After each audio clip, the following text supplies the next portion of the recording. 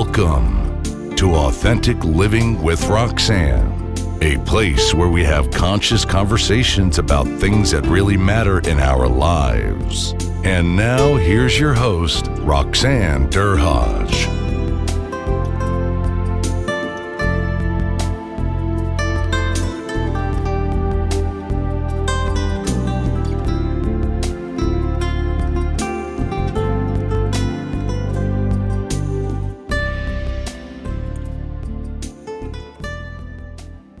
Our interview last week was so good that we decided to turn it into a two-part series. If you missed last week, you'll find the link in the show notes. It's not mandatory that you listen, but we want to make sure that you don't miss out on this amazing conversation. Hi, everyone. It's Roxanne Derhodge. Thanks for tuning in again this week. Today, I have a special new colleague, and Oliver and I just are part of a new mastermind, which I feel very, very privileged to be involved with. And Oliver has done some fascinating work. He's been in the field of leadership, I'm going to say leadership consulting, for well over, we don't want to date you now, Oliver, but over 25, 30 years. And he's, I'm going to say, focusing on an area that we're seeing a lot more of lately in the business consulting world, which is stepping out from the top, where senior leaders kind of are finding that next step about, so now what? I've worked very hard. I've created this space. I've maybe started a legacy with the company that I'm with. And so, like, now what do we do? So, Oliver, thanks so much for coming in today to chat with us. My pleasure, Roxanne. It is scary, right? So it's about embracing that. And even me, now I'm going to be 57 in January. And then I'm talking about all these things that I want to do, but I find some of my people around me, maybe not people in the same kind of roles, are thinking about slowing down. And I'm like, oh my goodness, I have this and this and this to do. So you're having it's like you're having like you said, you're right, arrivals and departures, and nothing against people that want, to slow down. But sometimes you have to find the right groups to be able to have those conversations, because you know what, if you want to stop completely at 55, that's fantastic. But what are you going to do with that time if you do decide to retire? And if you are going to continue, how is it that you tap into, to your point, that last golden 30 years, right? Yeah. And the rules of the game have broken down, thank goodness. In terms of retirement is a relatively new concept. It was introduced in Germany in 1881. At that stage, the retirement age was set at 70. But the life expectancy was much less than that, right? Good. So most people died anyway before they ever got to that. In the United States, the retirement age was set at 65. And at that stage, life expectancy was 58. So again, in the US, it was done, we create this retirement thing, but we expect very, very few people to get there. The retirement age has sort of stuck around 60, 65. Now, as a recognize, I know people will do it differently, but that, and yet we're living to 90 plus. So the whole thing is broken down. And if you look at the old career model of education, career, retirement, right? That if you look at the bit between career and retirement, there's now a bit which is post the main role that you've had and retiring, which is stopping work. And that can go on for 20 years. I'm part of that. I've been in it for 10 years and it tend to go on for quite a while longer. So we do really need to rethink this, both as a society, but also each of us individually, and go, it's why I use the term stepping out rather than retiring, because you step out from the role you're doing and you're either going to retire. And what does that mean? Because there's retiring and still working, retiring to a very rich leisure life, retiring to whatever, or I'm going to keep working, but I'm going to work less or whatever. So it's an area that we don't have the concepts and the words yet familiar to help help people think it through what it really means.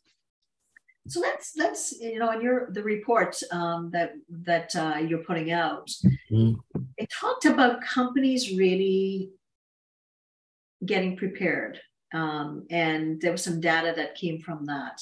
So let's talk about some of the companies that you have worked with, or that you know of, that have done it well for that middle subset, and what kind of things are they putting in place, or maybe what are kind of the things that they're recognizing they need to implement, and they're starting to, and what is still a struggle with the companies that you work with? I mean, I think if we stand back and take it from an organizational, look at it through an organizational lens and quite a long-term lens, there's plenty of evidence that even large companies and many successful companies still view, for example, a change in the chief executive or a change in the chief finance officer, a change in whatever, they treat them as one-off events when they're actually part of an ongoing process of people leaving and people starting. Okay. And again, there's pretty good evidence that it's one of the most important things that happens in an organization. The change of a senior executive affects share price, reputation, buy-in from employees, etc., etc. And if we get, and I think it's between 28 and 38%, I think it is, of senior level transitions are disappointments. Either they fail completely or they don't bring what was expected. And that's huge. And there's one Harvard statistic that the impact of getting transitions wrong in the top companies equates to $1 trillion a year in lost effectiveness, in loss of value, and whatever. So it's a big thing. And yet today, I mean, and in the survey we did, the very great majority of organizations don't have a formal approach to enabling their senior leaders to leave well, and therefore create the space for the new leaders to arrive and to do that in an effective and seamless way. And a couple of implications of that. One is that if you're not careful, if you pick successors, you're ripening your successors to be picked by your competitors, because you get them ready to take over, but you don't manage the bit of when are the incumbents going to be leaving. So they're left hanging around ready to go. And you've just ripened them for your competitor to go, hey, well, come and work with us because we've got. So, there's a lot of damage can be done that way. And we're proposing at the moment that succession planning, it needs to be redefined. Because at the moment, I did a Google search of 20 definitions of succession planning. Okay, so from Harvard through a whole range of different companies and whatever, every one of them the same. It was about identifying and developing your leaders to take over. Okay, not one of them mentioned helping the senior leaders existent to exit gracefully and well. Right. So it's a little bit like succession planning that is aimed at one side of the equation, and we're completely missing the other. As somebody said to me, it's a little bit like in an athletics relay race. We're concentrating on all our efforts on helping the person who's going to receive the baton, but we're not doing anything to help the person who's actually going to hand it over. So it just doesn't make any sense. So that's why our proposition is we need to have a much more formal and thought through approach to this, and enable people to leave well, feeling supported. So they leave as advocates and ambassadors. They make sure that succession is working right and whatever, and then have the people who are ready to succeed prepared and ready to take over. So you create seamless transitions. Well, if that's the business case. Yeah, of course. If that's costing, you're saying it's being done proportionally to the amount of $1 trillion. That's a lot of money. And if you were to address it well, like you said, and there's no one particular way to do it in reference to planning. It depends on industry and, all that things, the demographics of your teams, those types of things. But starting to think about it, like you said, if as much as 10 years out, which the thought of 10 years out, that's a lot of people would be like, whoa, that's really, really soon. But with a lot of changes that happens within companies, I would think of, most of the, when I managed my portfolio on health and wellness, any company was in flux. 75% of my portfolio was in flux at any given point. Right. So clearly there's constant change happening. So that's showing you that people need to plan. Well, Roxanne, here's some of the numbers from the study. So we did obviously desk research, and we did a number of one-to-one structured interviews, and then we surveyed 92 senior HR business partners to try and get a sense of this. What we learned from that is that 5% of senior leaders are rated as well equipped for life beyond the organization. 95% aren't well equipped. Right. Wow. So there's something to think about. 23% of organizations are rated as very supportive of their senior leaders as they think and plan. So all the rest aren't. Right. And that only 9% of organizations have a formal approach. Yet more than 80% of the HR business partners said we should have a formal approach. So there's something not connecting here in that. And I'm delighted with the opportunity to highlight and go think about it. There are big costs to not getting this right, and not just financial costs, but reputational costs, opportunity costs, the view of whether you're a good company to work for. All of those things are actually affected by it. Right. And why, if you have the opportunity to create something that's more formal, and when somebody leaves at the right time, you create champions. Because if I've been with a company and I've spent the majority of my time building this identity of this company, along with feeling very good, and I'm leaving on a good note, I'm going to be the best champion and advocate. I'm going to be talking about it, in every different realm, versus if I had a horrible experience, I'm maybe going to be a bit disgruntled, and I'm not going to be saying the best thing. And we know that with social proof out there, guess what? That it does spread like wildfire when people start sharing things. Now, I would like you to speak to, just maybe any senior executives listening to this. And he or she is like, well, we don't even have anything. What do I do? I need this support. I'm scared because I haven't even thought about this, or I'm running from my feet. Yes. This is another thing to add to my to-do list, Oliver. Yeah. What would you tell them to do as some primary steps to start? And another one is, I know I should be thinking about this, and I keep meaning to think about it, right, and then I don't, right? Because that's also very common. I think there's a number of things. I think first of all, it's important to understand what's going on. Okay, so understand that it's a transition, and it's one of the most major transitions in your life. And even if you hang on by your fingernails, it will eventually happen. Okay, so it's going to happen. So think about it. And it's multidimensional because it can involve your identity. It can involve your relationships. It can involve your intellectual activity, your physical and emotional well-being, your finances.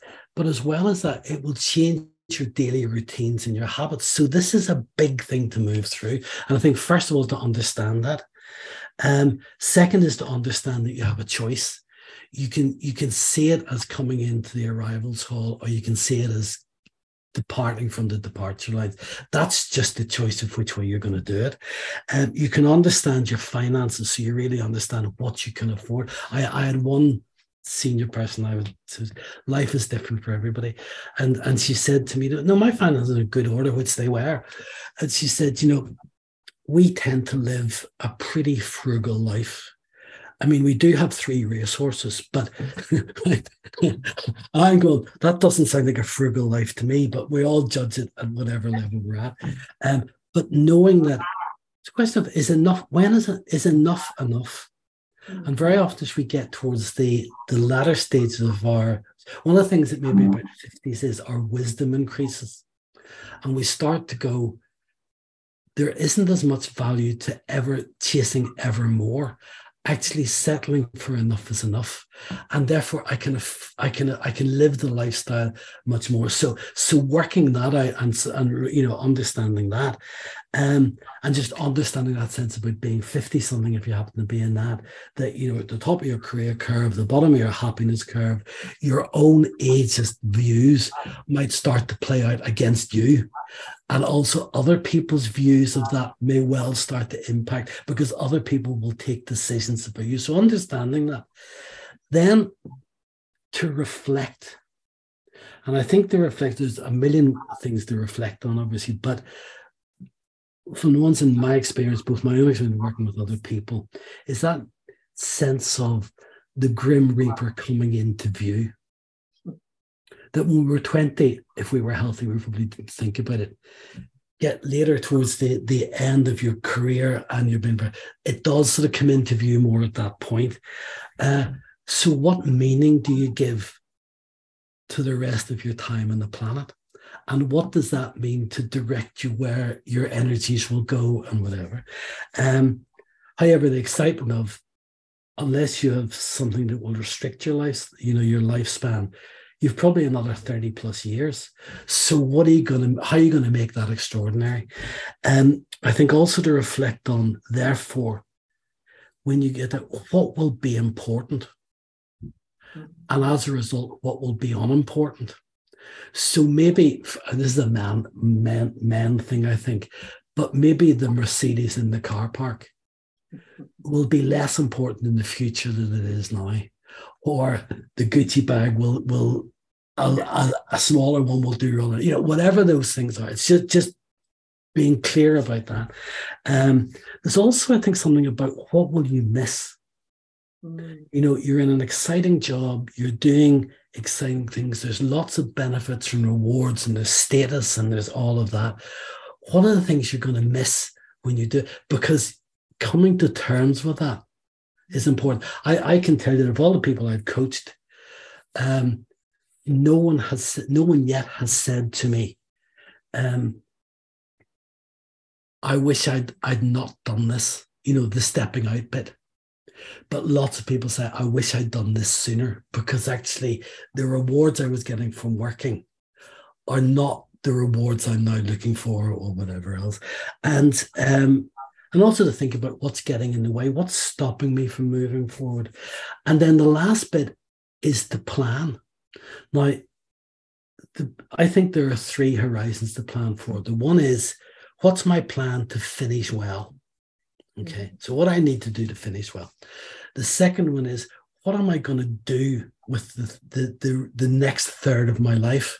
But there's one in between that is, how am I going to manage the first 6 months? Because that's when a lot of things derail and you're experimenting. And work is the operating principle of your life if you're a senior leader.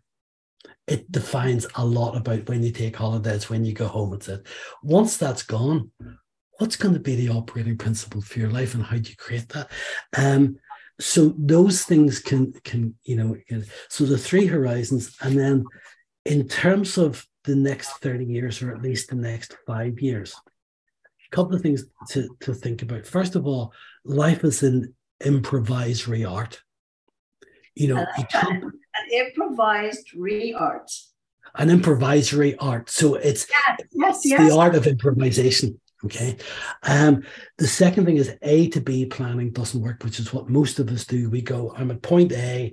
How do I get to point B? What are the actions I need to take? When you're thinking something as enormous as the next third of your life, it's not A to B. I know this from the people. It's 85% of people, A to B doesn't work, because it's A to B, or maybe C or D or E or even F or G. how do you plan for that? Well, that's the reality, and it is plannable for. And the methodology that I use with people is option appraisal, is to go, first of all, what is it? How are you going to judge the options for what you do after you've stepped out? That can be, I ask the people, how do you want to feel when you wake up in the morning? And they go, I want to feel challenged. I want to feel energetic. I want to feel inspired. And I go, okay, well, so that's one of your criteria of what you do next. People will say, I don't have enough money to completely retire, so I will need to do some work. Okay, but I want to be well paid. So that's another criteria. Another one, I want to spend more time with the people I love most. And I feel as there's a deficit there. So whatever I do next needs to allow me to do that. And then there's the ones like, I want to learn to play the piano. So whatever those are. And then you look at what are your options. So what sort of things could you, so you could retire to the sofa and daytime TV. The problem with that is you probably die pretty quickly. Right. So to me, it's never a good option. You can retire to retired, but doing some work. Mm-hmm. You can do like I've done, which is to have an encore career, which is less pressurized and more enjoyable. And then said that you can, you can retire to leisure projects. I know lots of people who retire from busy careers and going to go, right now I'm going to climb Mount Everest. Actually, quite literally, that's my work. That replaces my work project with something else. So there's lots of different options. And then if you create those options, go, well, which ones will match the appraisal criteria I've set first? And then that starts to create a blueprint for going, okay, these are the things that might work for me. These are the things that will make me feel the way I want to feel. And then the trick that I learned from someone I was working with, he said, I will not know if any of these opportunities come along, I won't know in advance, but when they come along, I know intuitively whether they're right for me or not. So I said, what does that mean? He said, so I should pursue all of these options, right? And actively pursue them. And then as opportunities are, I know which ones suit me best and whatever. So there's a way of planning for this that's different to what we normally do. So you're reassessing, you're giving yourself enough time to be able to say, oh, this option, this and this might work, but this isn't going to work. And, oh, I like this one. Oh, I hadn't thought about that one. So you're really kind of pivoting or adjusting as you go, giving yourself time to be able to get to the end point. And not just arriving at the end point, like you said, with the one individual 6 weeks out, or the guy that said, I'm going to get home. You're giving yourself the time to really be reflective and say, and as a clinician, one thing that I often say to people when I'm trying to understand what they value is it's an exercise. If you were reflecting back, if you're on your deathbed, basically, and you're looking back, and you're gonna the person on their deathbed is going to tell the younger version of themselves. They're going to open their eye and they don't know it, but a miracle had happened, and they're going to basically create a narrative of everything that needs to be there. So, kind of on a clinical end, it makes sense because what you're talking is about value alignment, and then thinking through scenarios and kind of practicing them a bit. And learning, oh, that's not going to work. This is going to work. So at the end of it, you have some semblance of a model of some sort that you can work from, which makes so much sense, Oliver. And you see, Roxanne, the reason that probably should exist, but in many organizations, actually the great majority of organizations, what I can see, senior leaders thinking about stepping out remains an unmentionable. You don't declare it, you don't talk about it. I'll give you an example of that. In one of the big global law firms, their policies are such that your final package is worked out on the revenues you generate in the previous 3 years. Oh. If 3 years out you go, I'm thinking of retiring or stepping out, the revenue streams dry up. So declaring it becomes nonsensical. And these are very smart people. So why would you do that? one of the impacts of that is, so people don't have role models. They don't see people doing it successfully because nobody talks about it until very close to when they've left. So we really don't know how to do this. And therefore that idea of having to create that makes sense of the storyline of our life with this in the context is some heavy lifting we might have to do at this point, if that makes sense. Sharing the narratives of all these successes, right? Like, I mean, how important is that, right? Because I think that's the important thing is if you have all these successful transitions, right? But they're not allowed to share it at some point, having like your coaches or whatever be able to spend that time with them, I think would afford them the space. And it's why our accredited coaches have all stepped out themselves. So which makes so much sense, right? It so does. They know what it feels like, you know. Yeah, I remember myself and how poorly I did it. And I was like, had the outplacement services and whatever, but I was going to I was trying to, find that rhythm, and I was going to the outpatient placement satellite services because I was trying to find, I was so structured. So guess what? I was like, okay, I'm going to go through the tumble cycle here several times. Then I realized, why do I need to go there? But it took me kind of doing that for a bit before I kind of started to, because then all of a sudden, cell phone gone, laptop gone, kind of, all right. So like, what do I do with what is it that I'm going to do with my, my time? And then it's funny, you're right. You start to, figure it out a bit at a time. And that's a rough period there, to your point. The first couple of months, you're like, okay, what am I going to do? Until you kind of start to find, like I found a coach relatively quickly and started to figure out things, but it's still a lonely time. And then you're reflecting on that time, that legacy piece that you've left behind and the connections and all those things, right? That you want to take with you. And I mean, clearly, if you do it well, I have most of the connections of the people I wanted to stay, not everybody, but the ones that I wanted to stay involved in. Now, Oliver, one last question I have for you are for companies, right? We know the impact. We know if the lack of investment is costing $1 trillion. So for people that are companies that are thinking, you know what, this makes so much sense. I can see it, I can see how it's kind of hit our bottom line. What kinds of things should they be considering? And then I want you to tell them where they can get a hold of you so that you can support them through this. Yeah. My experience is to start small. Okay. So if you think supporting our senior, I'll give you one example again. It was a law firm, global law firm, and they hadn't done this before. They now it's a formal approach, and they do it a lot. That one of their partners was hurting, right? And they said to the partner, "Would you like some support to help you to leave well?" He said, "I would love that." And he had been through an episode of psychiatric disturbance.